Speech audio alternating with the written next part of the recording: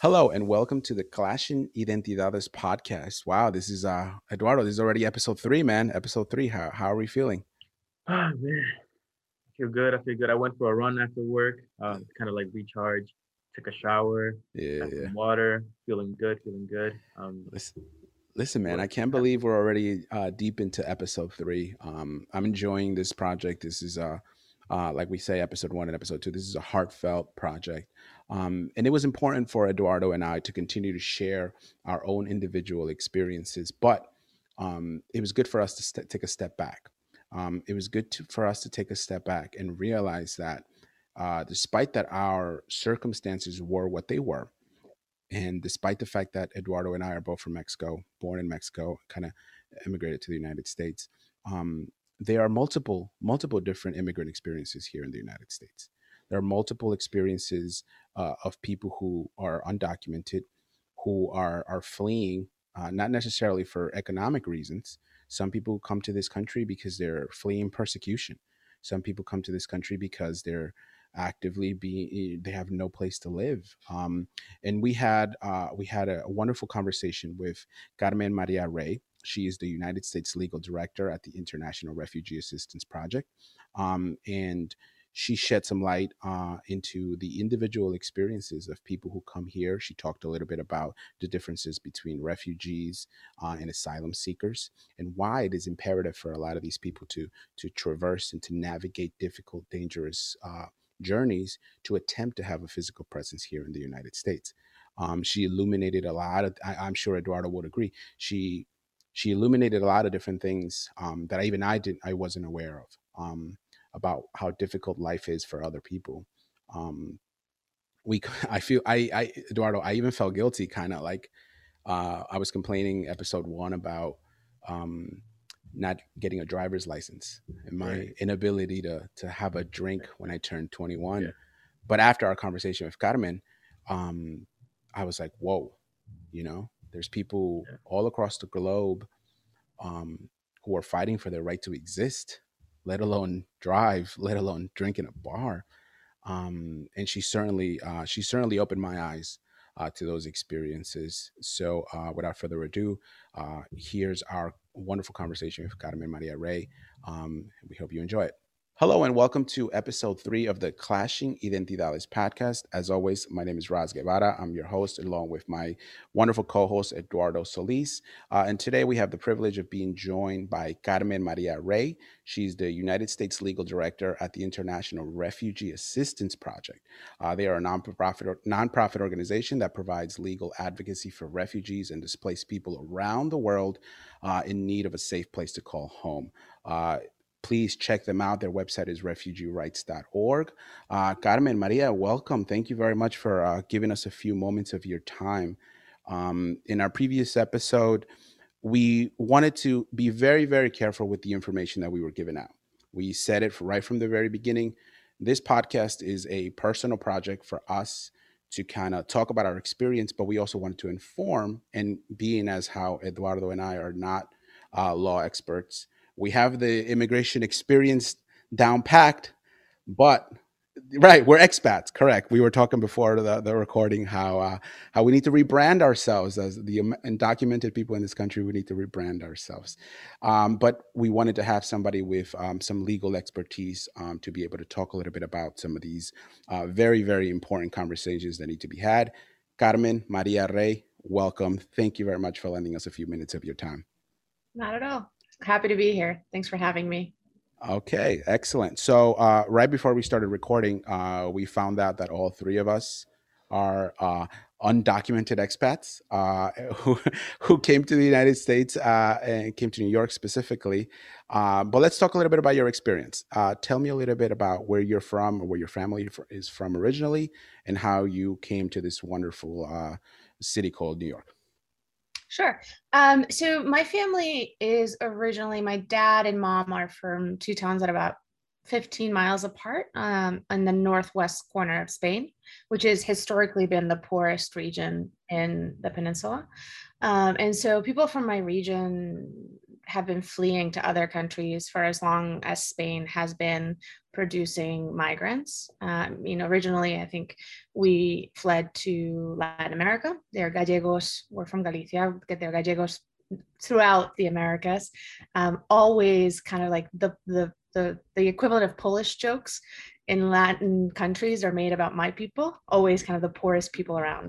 Those are the Gallegos, and that's kind of my background. My family's been living in the same town for thousands of years. We go back as long as the town has been there. But with globalization in the last century, there have been waves of migration of my family. So waves to Argentina first, and then to Cuba. And then eventually in the 80s, when the economic collapse in Europe happened in the early 80s, my parents, who were in their late 20s, decided that the only place that was left was the United States. And at the time, actually, interestingly enough, Venezuela was also a country that a lot of people were thinking of going to, because the economy in Venezuela was doing really well. And so, we could have ended up in Venezuela. We ended up in the United States, but my parents were able to get a visa to the US. You know how things were back then. You just knew somebody who knew somebody, and then everybody helps you put money in the accounts that you could pretend that you had the money to travel. And so they got visas. And then, of course, once they came, they couldn't leave, because if they left, they wouldn't be allowed back in. So the idea was that they would come, they would work a couple of years, they would earn enough money to be able to finish the house that they had started building and pay for my education. And then we all lived together back home in Spain. But they were caught in a period of migration in the United States where the borders were no longer porous. And so there was really this kind of hardening of borders that happens. I mean, it started a little bit earlier, but in the 80s, it really solidifies. So suddenly the US has stringent immigration laws, and we follow immigration law. And if you don't follow immigration law, you have punishment. And that punishment is you're not allowed to come back into the United States. And so they had left me behind in Spain. The classic immigrant thing. You think that you're going to earn enough that you'll be able to save. Really, you end up living paycheck to paycheck. And they just couldn't earn enough to be able to really leave. And so we ended up being separated. I stayed back home with my grandparents for about 8 years before my parents were able to get me here with the help of a family friend. And then I hated it. I came, they brought me on a visa.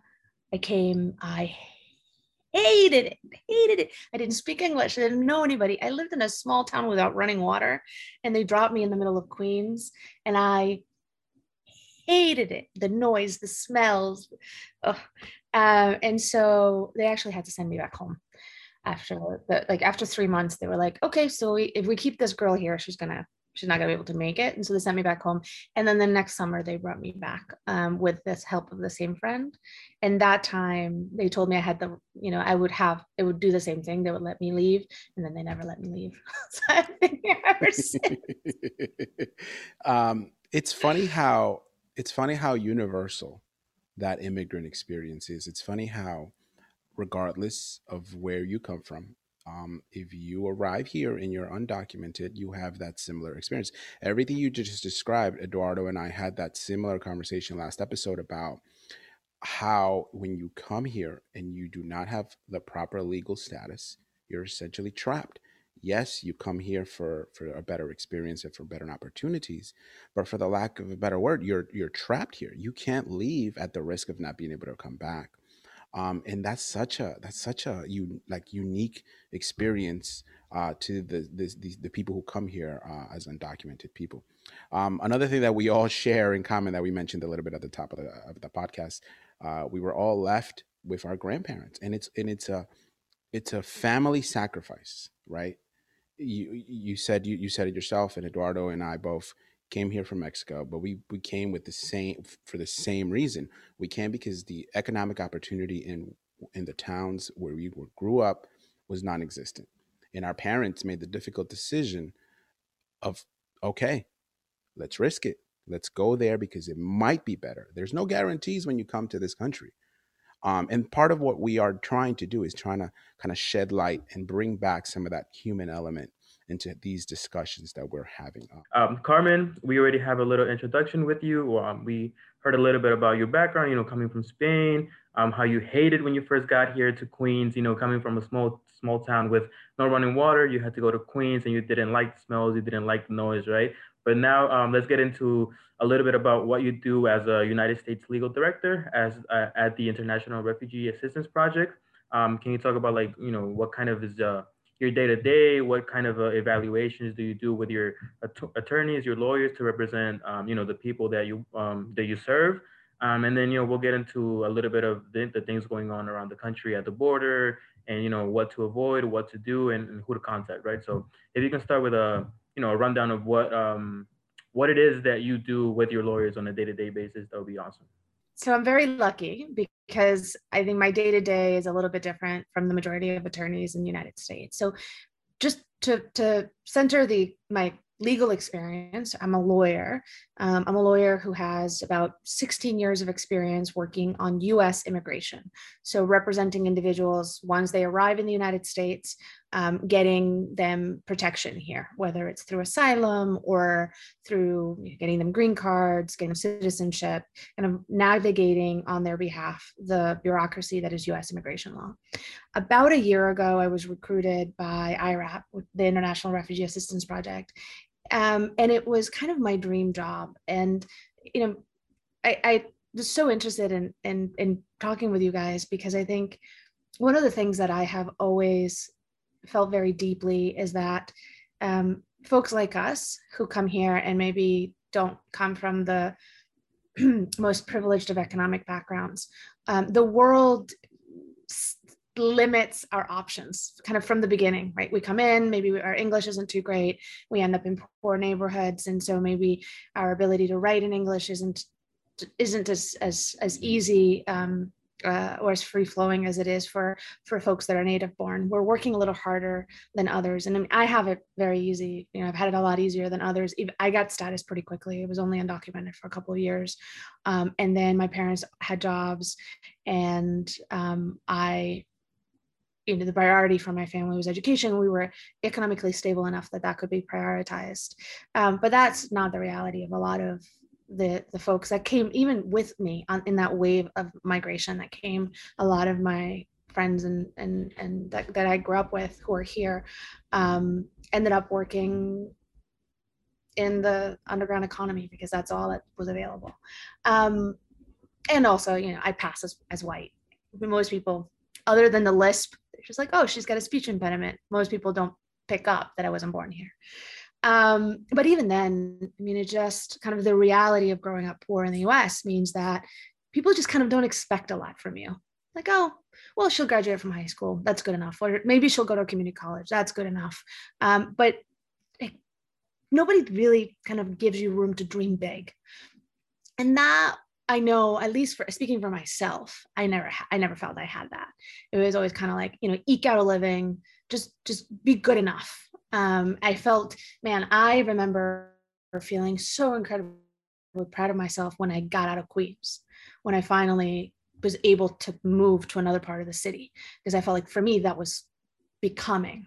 And then even going to law school, right? Like I went to a law school that recruits from from New York, and it's really meant to be a working law school. So you go to law school, the expectation is going to be a working lawyer. No one's going to come to you to like dream big and make up like big things. It's just, you'll get a job and you'll be able to provide for your family. And that was good enough for me. All I really wanted to do was immigration.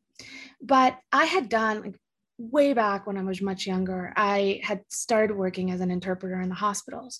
And I was really aware of kind of what drew people here, and then the conditions under which they lived.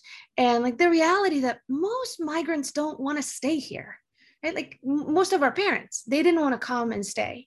But the migration system worldwide, the way that it all interconnects, increasingly prevents seasonal migration, which is what we're thinking about when we're thinking about creating pathways for people to be able to move according to their economic and other social needs. And I had, for like a moment in law school, I had taken refugee law, but it's so fancy that I looked into trying to get a job in refugee law, and I was like, oh no, that's for all the fancy people that went to Harvard. And then a year ago, this big organization came to me and said, actually, we really like you. We like the work that you do, even though you went to this like not so fancy law school, and even though you've done like not so fancy work, we think you'd actually bring a lot to the organization. And so suddenly I find myself like this kid from Queens, literally like I get myself into these, like I'm in these meetings, like, am I really talking to this person who's really responsible for doing this thing that affects the lives of 80 million people around the world? It's surreal. So I mean, it's just, yeah, I'm still on a day-to-day basis amazed that anyone is giving me this opportunity. But yeah, so I'm not a day-to-day lawyer. I'm not talking to clients, and I still have some court cases, but most of what I do now is I have this incredible team of attorneys, and we talk to refugees. Most of our clients are in refugee camps around the world. We represent a small, not insubstantial, but pretty small number of migrants at the U.S. border, mostly they're in Ciudad Juarez, hoping to cross into the United States through the El Paso port of entry. But a lot of our work is mostly in the Middle East. So we have clients in Afghanistan, so a lot of clients in Afghanistan and Pakistan, some clients in India, and then clients kind of Egypt, Libya, Lebanon, Jordan. And they've been displaced out of their countries for one reason or another. Most of our clients are not economic migrants. They're people who've been displaced by war. So we represent a lot of Syrians, for example, because of the war in Syria.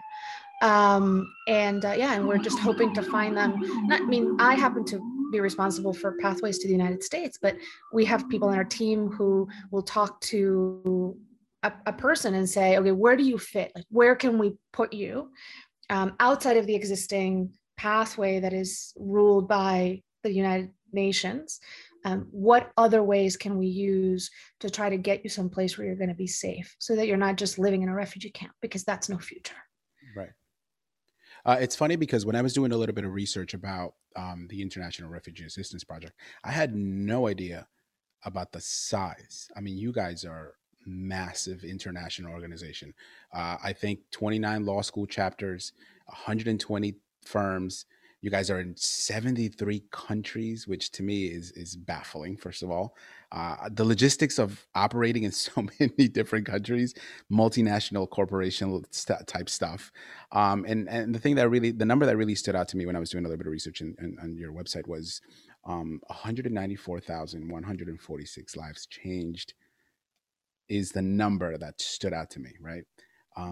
It's incredible. It's a massive, gargantuan number on itself. And yet, yeah, but it's so small when you compare it what the issue is, right? I was just about to say that 100%. Yeah, it seems large by itself, but in the broader scale, right? When you think about just the United States alone, 11 million people, just the United States alone. Now you extrapolate that worldwide, and I hate to say that you guys are barely making a dent, because you're doing tremendous work, but it really speaks to the worldwide scale of this immigration project. Yeah. And so, I mean, I think what's helpful to keep in mind is the work that we do is just a little bit different. If you're in the United States and you don't have status, you're still safe, right? No one's going to come. Well, I'd love to be able to say that, but after the summer, we know we all can't. But no one's going to come to your door and put a gun to your head and take you into a secret prison and make you disappear, which is what our clients in other countries are perhaps facing. So we tend to not represent people once they're here, because there are lawyers here that can do a really good job of that. Our job, as we see it, is to get you from where you are, where you cannot survive.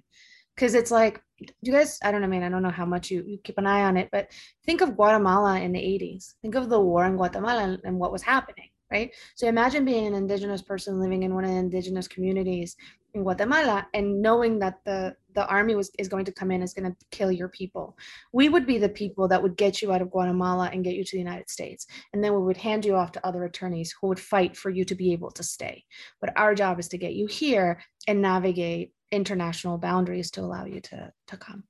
And it's a wonderful distinction that you're making because uh, yes, we said it in episode 1 when we started this project.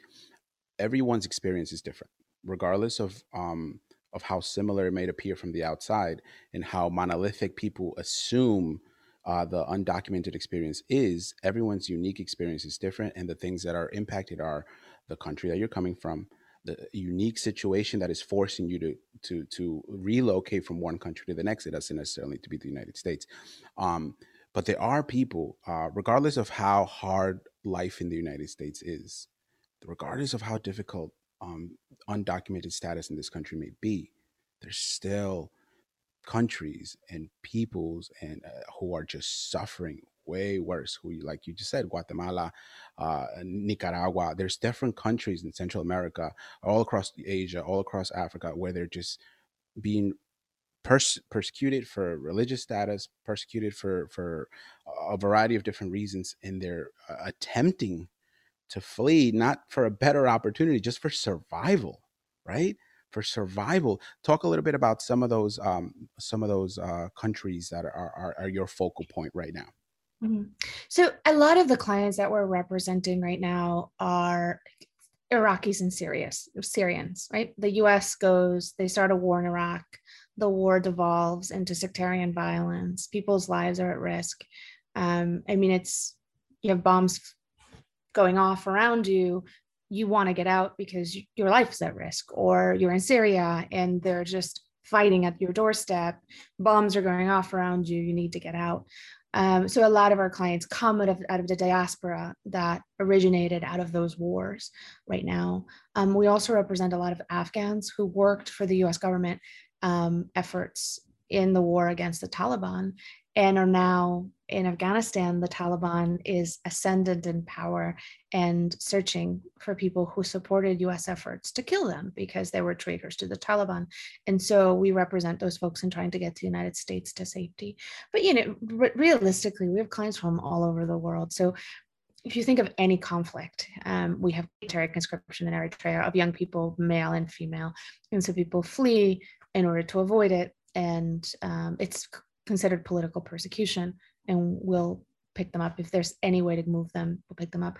We also represent a lot of LGBTQ people from the Middle East. I mean, you think life is bad, and then you're a transgendered person in Saudi Arabia. And you need to get out because otherwise you die. There are two choices. And so there are organizations on the ground that can help you try to get out. And then once you get to a place where you're a little bit stable, we can try to move you into other countries. It's the reality is that we lose a lot, right? So people's lives are hard, and people are strong and they're resilient, but we also lose a lot. And so when you think about, in the US, there are 11 people who don't have status. That means they don't have permanence here. They could lose the opportunity to continue living here at any point. But there's an estimated 68 million people around the world who just have no home. They're outside of their countries, and there's no country that will welcome them.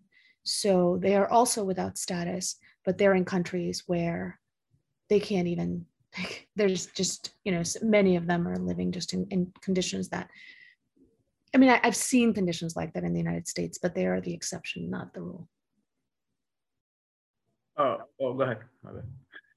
No, so one of the questions that we got from the second episode, we asked people, what would you like to learn about? And one of the questions that we got was someone asking, what can someone do to gain, if we're seeking asylum, what can we do, or what can they do to come to this country, right? So I was wondering if you can talk about some of those policies that you specifically target to use, to be able to bring people here.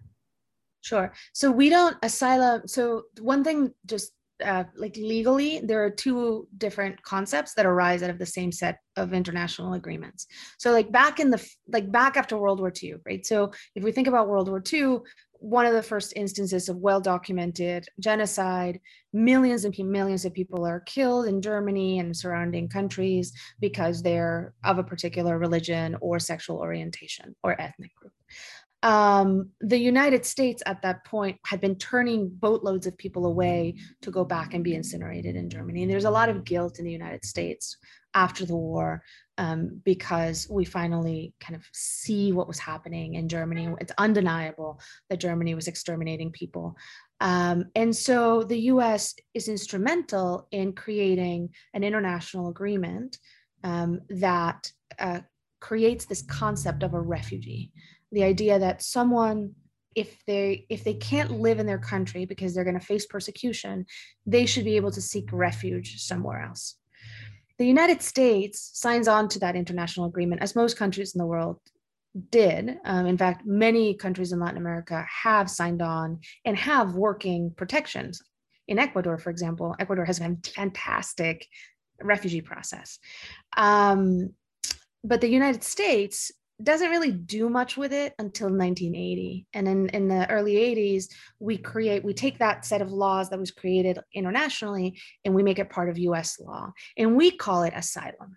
So the only difference is this: if you're outside of the United States and you can't be in your country because you're facing persecution, either because you've already faced persecution or you're going to face persecution in your country, based on a specific set of factors that is outlined in the law, your race, your religion, your political opinion, your membership in a particular social group, then potentially a lot of countries in the world may take you into their country and protect you. The US happens to historically have been one of the countries that accepts the most number of those people, but Canada is a close second. Australia has a great program. Germany, the United Kingdom, and Sweden, many countries have really thriving refugee programs that will take people from the country where they're waiting and where they're outside of the country, but there's a place where they're waiting, and then they'll get resettled to this third country. So those are refugees, and the US does accept a good number of refugees. We have a pretty decent program. It was largely dismantled under President Trump, but it'll get really strong again under President Biden. Separately, if you get to the US border or you get within the United States and you need protection on the same basis, because you've been persecuted in the past, because you're going to be persecuted in the future based on the same set of reasons, you seek asylum. You cannot seek asylum internationally. That's not a thing. Historically, there's no precedent for it. You can seek refugee protection internationally, but it's structured very differently. Refugee protection takes a really long time. It just does. That's just the reality. People wait sometimes for decades to be processed for refugee status. And sometimes they die waiting because there's just not enough slots internationally to be able to move the number of people that need resettlement. Asylum is done within the United States. So if you get here, it moves much more quickly by comparison to the refugee process. So the refugee process abroad, you go to the UN, it's UNHCR, and you explain your situation. And if they classify you as a refugee, there's a whole process that happens externally that handles whether or not, what country you go to and whether or not that country will take you. But if you get to the US border, you can apply it if you get to enter the country lawfully or unlawfully. But if you're physically within the country and you aren't stopped by immigration, you can apply affirmatively. That means you can come to immigration within a year. You should always do it within a year, because otherwise you lose the opportunity to do it. You can go to the government. You can say, I'm here.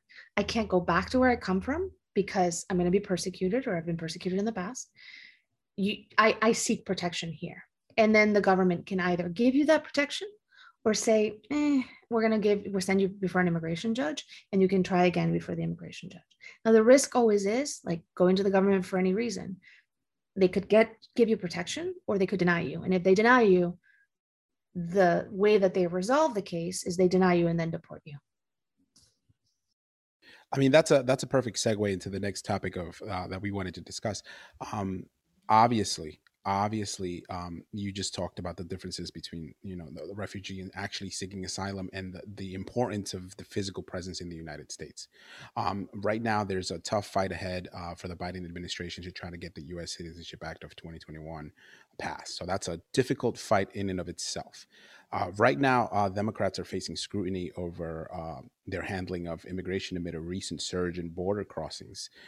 Republicans are arguing that it's a serious crisis, but you just explained why it is imperative for a lot of these people fleeing um, to attempt to get to the United States and get to the border crossings, because it's oftentimes easier to attain status here with the United States. What do you think about these recent, debates? We talked a little bit about at the top of the show about marketing and how things are painted to try to obtain a goal. Do you think that it's a legitimate concern that people are having about this increase, surge at the border crossings? There is no increased surge at the border. The border remains closed. The border has been closed, completely closed, since March of last year. Sorry. You're fine.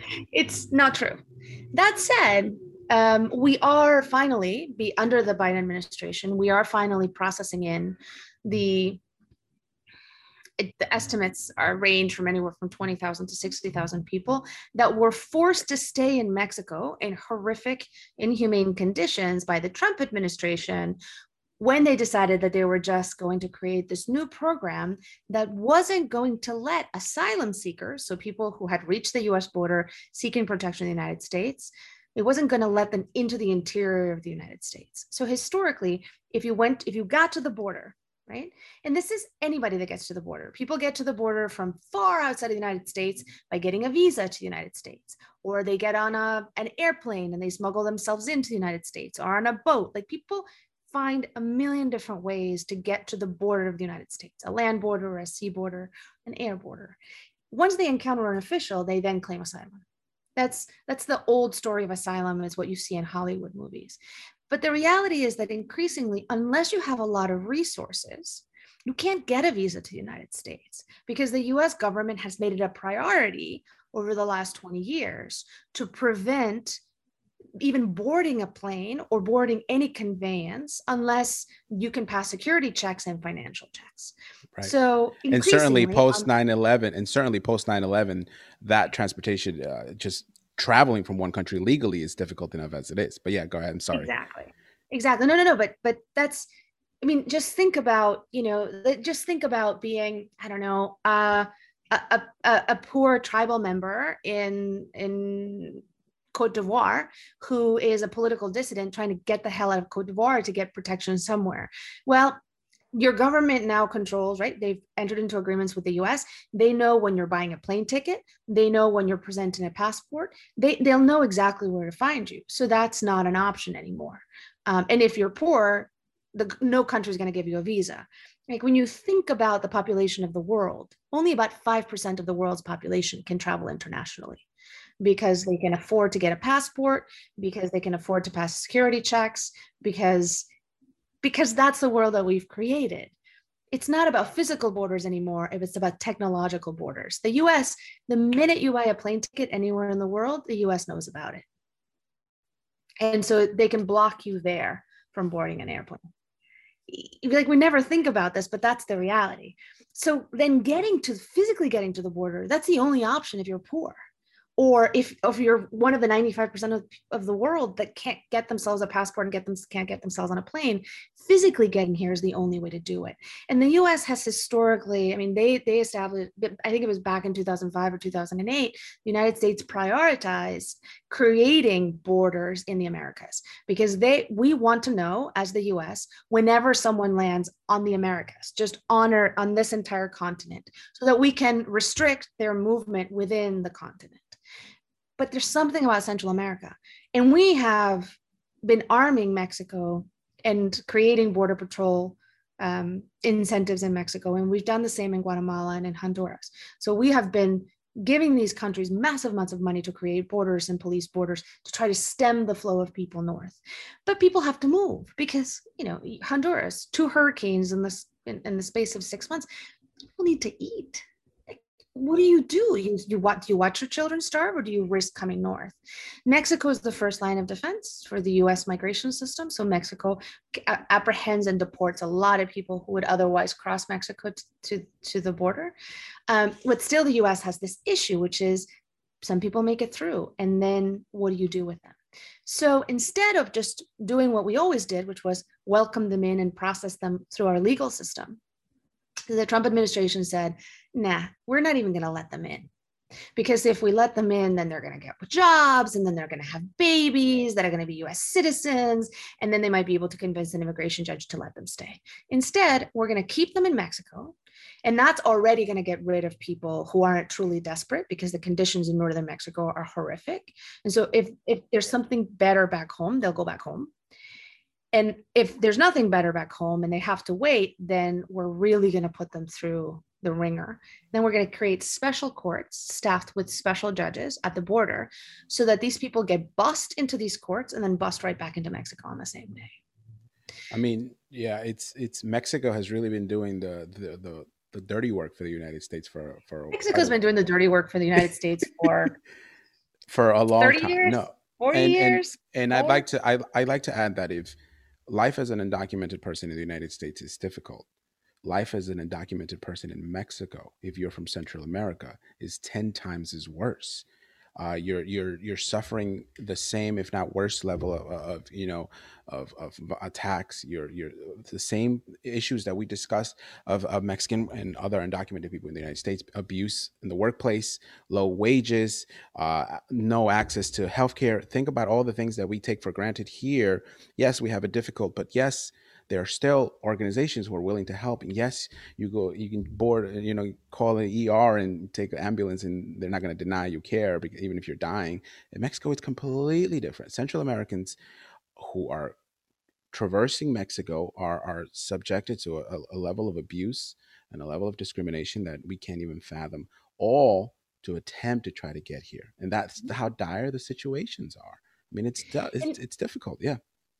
And increasingly people, if they feel that they can stay in Mexico, Mexico is offering refugee protections, right? So people can try to stay in Mexico and make a life in Mexico. And certain parts of Mexico are safer than others. Yeah, so you are increasingly seeing Mexico as a country that itself is drawing an immigrant population. But for the reasons that you mentioned, Russ, for a lot of people, Mexico is just not an option. It's not. And there are increasingly civil society organizations in Mexico that are working to improve conditions in Mexico, but it's still not there. It's just not there. And because it's the thing that like none of us talk about, right? Like in the US, we're all one contiguous mass of Latinos or Hispanics. And between us, we stop discriminating because we're too busy trying to protect ourselves against the othering that's happening to us. But in our own countries, we're each kings of our own countries, and we are very happy to discriminate against others, right? So, I mean, that's the thing, I think. Lola, that's the thing that we... Lola is agreeing with your point. Lola is being emphatic that you are absolutely correct in your last assertion there. But yes, no, listen, the number, the 5%, that number kind of jumped out at me when you were mentioning the percentage of people in the world that can legally travel. I mean, that's baffling, right? That 5% is such a low number, and it also talks to the trope about, oh, come here the right way, come here the legal way.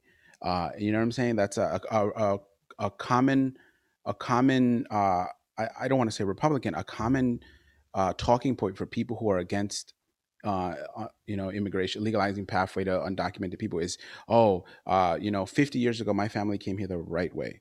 And it's so difficult, and it's such a fake argument for all the reasons you just mentioned. It's such a hard thing to do when you're poor. You don't have access to the correct documentation or anywhere part of the world. So the other question that we got from the audience from episode 2 was, how is the 2021 Citizenship Act going to impact the current immigrants here, right? Those who are already on the pathway to citizenship and those who are still waiting, for whatever reason. How is that going to impact their waiting times? How is it going to impact the possibility of them, becoming legal citizens and, possibly getting pardoned for whatever it is that, that is preventing them from becoming a citizen? That's a big question. So first, full disclosure, I don't think there's a lot of hope of the act passing. So that's kind of one thing that I want to get right out in front is I think a lot of us don't think that there's enough appetite in Congress and the Senate for the act to pass in its current form. If it were to pass, it's a big dream piece of legislation. It's like, what would we want if we could get everything we wanted? This is what we would want. But it most likely will pass in piecemeal and as part of other of other laws. Now, what's really impressive about it is that it allows for a citizenship pathway for people who've previously violated immigration law. So that, I think, is kind of the big thing that makes it different. Is it fixes. So what happens? The U.S. prior to 1997. It actually 1996, it had a really generous immigration law. And still, to be honest with you, out of the big industrialized nations, the US still has one of the most flexible immigration laws. I mean, by comparison, if you think about England, the US is really humanitarian. But under President Clinton, we passed this set of laws called IRERA. And what IRERA does is it creates all these penalties, all these like weird little penalties, so that if you do a bad thing, something that violates immigration law, even in the most minor ways, the consequences are massively outsized and potentially, prevent you from being able to legalize forever. And there were two periods after IRERA where we kind of carved out some ways for people to legalize despite that bad set of laws. And we call them amnesties, which is now a dirty word. But there was one in the late 90s and there was one in the early 2000s that basically said, listen, pay a fine and we'll let you get status, right? It's more important for us that people are able to access the full breadth of protections in the United States than it is to continue to punish you forever for something that you didn't really even understand there were consequences for. But the last time that we had one of those was back in April 30th, I think, of 2001 was the last one. And so what people call it, the 245I, those were the amnesties. And one of the things that this bill does is it brings back something very similar to that, where if you show that you're a good person and that you're contributing to the United States, will allow you to basically get past behavior forgiven and get your immigration status. And it really, it would be, right now, studies are showing that over 1 million formerly undocumented people have returned to their countries of origin in the last couple of years. So the estimates now are about 10 million undocumented in the US, but it would allow a pathway to citizenship for a really high number of them. The one population that really hasn't been addressed very well is people who are affected by the intersection of criminal and immigration law. So that population is still largely abandoned and is like kind of the big frontier. Right. I remember 245I vividly. I remember the rush to file and to pay the fines for people, even who at the time did not have the options to kind of legalize yet. They were still like, oh, I still got to file this because in the future I might be able to benefit from it. And that kind of lent itself to kind of unscrupulous organizations kind of just taking money from undocumented people, like, oh, I'll file this for you, give me $2,000, $3,000. And that's one thing we always push and we always mention, and we'll always will mention, is about being careful with the people that you entrust to kind of help you navigate the bureaucracy, and making sure that they're accredited organizations, making sure that you do a little bit of research. We live in a wonderful time where you can Google and read reviews on just about anything. Let's just spend 10, 15 minutes to assure that the lawyer that you're working with or the organization that you're working with is reputable. So that I wanted to point out. Number two, I'm gonna get 2 plugs on that. The first is, if you live in the city of New York, you can literally call 311, and 311 will give you a hotline that you can call, which is paid for. It's free and it's paid for by the state, and it has every single language you can think of, and you can call and they will give you a recommendation to a trusted attorney. The second is, if you want to engage in self-help, the American Immigration Lawyers Association has a website where you can look for an accredited, reputable immigration attorney in your region. So you don't have to go at this alone. And please, please, please stop taking recommendations from like Rosa, the cousin of the sister of the blah blah blah, because for the life of me, everybody's immigration Yes. situation is different and it's Yes. complicated and it's fact specific, and we all lie Thank you. to each other about what happened in our cases because we Thank don't want you. to tell the truth because it makes Thank us look you. bad. Thank you. Thank you. We say that every episode, and we will continue to say it every episode. Every episode. There's only 2 episodes. Right. We will continue to say it every episode because it's super important for us to continue to repeat. What's good for the goose is not always good for the gander. Your situation is different. Eduardo and I are both Mexican. Eduardo are both and I both came here as children. Our situations cannot be more different, and what's good for him is not good for me. Now think about that across the multiple countries that are represented in our beautiful brothers and sisters who are unfortunately are undocumented in this country. Do not take advice from Rosa, like Carmen just said. Do not take advice from podcasts that you're listening to. Do your own research. I did not know about 311, and that's a good one. I will definitely spread that out. I remember I was having lunch with my mother past weekend, and she was telling me about this lawyer in the Bronx. This Nope. lawyer in the Bronx, and I was like, "Mom, let me stop you right there. Nope. Um, let's not talk about this lawyer in the Bronx." And I said, "And if you hear any of your friends talking about this lawyer, magical lawyer in the Bronx who is promising to fix all your problems, then that's already a problem in and of itself." And she was telling me that this lawyer in the Bronx, who I will not rename, um, was promising, particularly Mexican people, was promising them, I will solve your issues. You will have your work permit and your social security number within 6 months if you give me It X took me amount of like five dollars. years to get my permit, You know what man. I'm saying? And what this apparently what he's doing is he's claiming refugee or Yeah. claiming asylum, and it's like that doesn't work. You're gonna lose it. You're not going to qualify. And anyway, I hate to go into this long rant about this, but yes, please stop listening to Rosa. Stop listening to La Tia Maria. Please stop listening to people who are just trying to push people who might have worked for them in the past.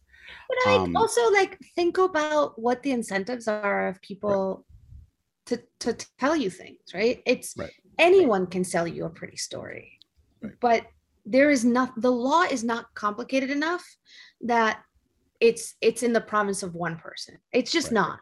We have right, like over 1,800 immigration lawyers in New York City alone. right, No one of us is so much smarter than the rest that like the right, guy in the Bronx knows something that I don't know. So right. like, am I making money off of you? Well, then maybe I have less of a motivation to like sell you Right. something if I'm not Right. making money off of you. There's a hotline actually that's also paid for by the state, and people can call from around the country. It's called the New Americans Hotline. I don't have the phone number off the top of my head, but it's available online. And you can call there. I think they run for about, I think, 10 hours a day. Right. Also, they have interpreters and they will give you referrals. They'll try to find you an attorney pretty much anywhere in the country that you are. And And that's a we'll definitely look these up and post these in the description. Two final thoughts, and then we'll let you go because I know you're incredibly busy and you've already been incredibly generous with your time. this is the Number best one, conversation I've had all day. So well, thank you very much. Number one, um, you shed some important information about the uniqueness of the individual experiences and how we're not monolithic, we're not all the same, right? And yes, we may be complaining about our individual statuses, but there's always somebody who is fleeing from something way worse. And we may have come here for a better opportunity, but there's somebody who's trying to survive and trying not to die and trying to find a permanent roof over their heads. And it's always good to consider these things whenever we are quick to complain about our own individual situations. It's good to consider other people and other experiences, because if we all do that, we can kind of have, take a step back and say, okay, yes, we all share this one thing. And yes, we are all trying to be, stable and have a safe home here in the United States. But let's consider other people's situations, and not just our own. And number two, I definitely want to thank you. Thank you for all the work that you do. I thank how many people have benefited from your your interest in advocacy, your interest in going to law school, your interest in kind of pursuing this life, which may not be glamorous, or maybe it is. I'm not sure. It's so Um, glamorous. How is it so glamorous? you're in the thick of it. You're in the thick of it, and you're fighting for people, not just here in the United States, like you mentioned. You're fighting for people's right to exist. You're fighting for people's right to live, and we thank you for that. We And appreciate all your hard work. Yep. we all are doing it Yep. honestly by existing in a country like the Correct. United States that works so hard to other people who aren't from here but dare to question it and its practices. Like the mere fact of existing in this country is resistance. So thank you guys. Precisely, precisely, precisely. And we will continue to live. We will continue to smile. We will continue to laugh because, like you just said, our mere existence is an act of resistance. So, thank you for that. And if you want any more information on the International Refugee Assistance Project, once again, their website is refugeerights.org. We will also add the link to the bio. Carmen Maria Rey, thank you very, very much. Eduardo, any last closing thoughts? I mean, pretty much just echoing everything you said. Carmen actually worked for the person who introduced us. Who she was actually, one of my attorneys back in like 2014, 2015. And just being able to reconnect with someone like that far back, it's pretty awesome, right? She had a conversation with my mom like the other day for like 20 minutes. They were just like, it ended up being she didn't represent my mom or me, but just her thinking that she had done that and like that genuine want to connect with someone from her past, you know. Definitely worked on that case. I was probably the grunt in the back doing the legal research. I remember your case, but Yeah, it's funny. Like community matters, and that's one of the yep, things that I love the most. yep. So That, it's an honor to get to talk to you and to see, that the late Yeah. nights work are worth something.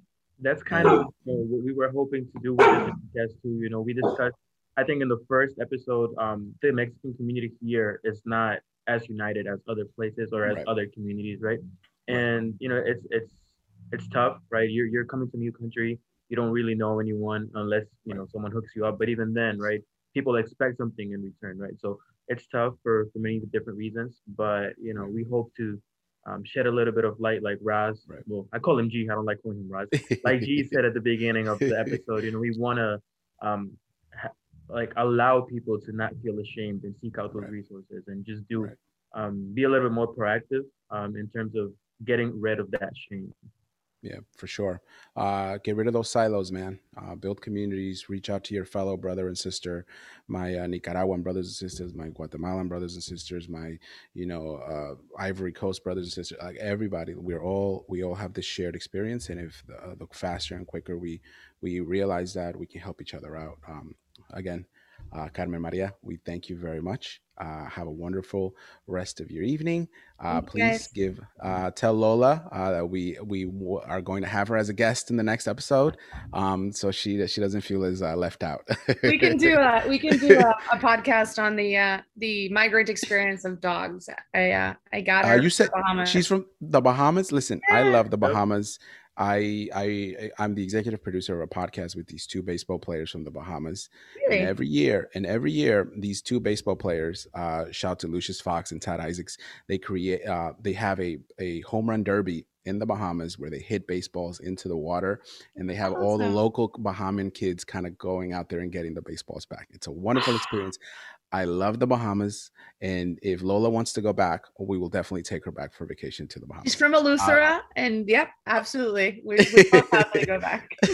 Thank you very much, Carmen Hasta Maria. luego. Very good Have a night. wonderful night. Ciao, Eduardo. Hasta There you luego. go. Chao. Once again, thank you very much, Carmen Maria Rey. Uh, the work that she does with the International Refugee Assistance Project is very important. Please look up their website at refugeerights.org. Consider donating to it. They're doing tremendous work all across the globe. But before Carmen joined them, she actually worked for the Sanctuary for Families, and they touched upon it a little bit at the end of the conversation there. And she worked on Eduardo's case. She worked on Eduardo's immigration case, and it was tangible. Her hard work is now represented in Eduardo's ability to legally work in this country. Eduardo, how did it feel to have that conversation with her? Uh, I don't know, man. I think for me, it was pretty cool to talk to someone, from my past. I think the last time I had some interaction with her was like 2014, 2015. And then from there, people go their separate ways, right? But after we started this podcast, there's a few people that I kept in touch with, in terms of like, lawyers, attorneys, all that. And there's one person who connected me to Carmen. She was the director of Sanctuary for Families at the time that I was, working with them. So Carmen was actually working under her, I believe, and she was doing like paperwork, and it was just, I don't know. I think every time I see someone or connect back with someone who worked on my case, I feel like this sense of appreciation, because of all the work that they did. They didn't really know me personally, but it's, I guess it's their passion to do what they do, right? And like you said, it's not a glamorous lifestyle, right? They work long hours, a lot of times, overworked, underpaid, and it's tough. But for them to do that out of the passion that they have, and the want and the need that they have to help people have a better life, it's always good to connect with those individuals. I was really happy to chat with Carmen for like 30 minutes before we had this podcast. I spoke to her last week. I spoke to her like again earlier today, right? So Yeah, it's pretty cool to keep those connections alive, and definitely look forward to seeing what she does in the future, and right, keeping track of International Refugee Assistance Project. right. And yeah, I mean, we'll see what happens. Maybe we can start volunteering with them. They have those grassroots programs. They have volunteer programs. You can donate whatever amount you want. So we'll see what happens. Definitely, absolutely. Check them out. They're doing fantastic work, as well as Sanctuary for Families. She gave a lot of resources, and we'll do our best to kind of to tabulate them and compile them into links for everybody in the description. But once again, this it was a wonderful conversation. Eye opening is it falls short of how actually I feel after we spoke to her. She is incredibly talented, incredibly intelligent, and think of all the people who have benefited from her work. And it was inspired by her own experience, right? She shared with us that she was from Spain, and she was undocumented for a few years, and she admitted like her privilege a little bit, but that still didn't take away from any of the work experience. Correct, right? That experience, and that's why we were talking about in episode 2. It's about like take a step back, understand that people who might not be Mexican, who might not be from Spain, who Colombian, Dominican, our Cuban brothers and sisters, our Puerto Rican brothers and sisters are all different, but yet we all have the unifying I, the unifying notion of immigrating to this country. And it was a wonderful conversation, and we hope you enjoyed it. Thank you very much for all of the people who have been reaching out to us and giving us comments. We appreciate every last one of them. We appreciate every one of those comments. Thank you very much from Eduardo and myself. This is the Clashing Identidades podcast. Please check us out next time. Follow us on our Twitter account, our Instagram account, our YouTube account, and episode 4 coming soon.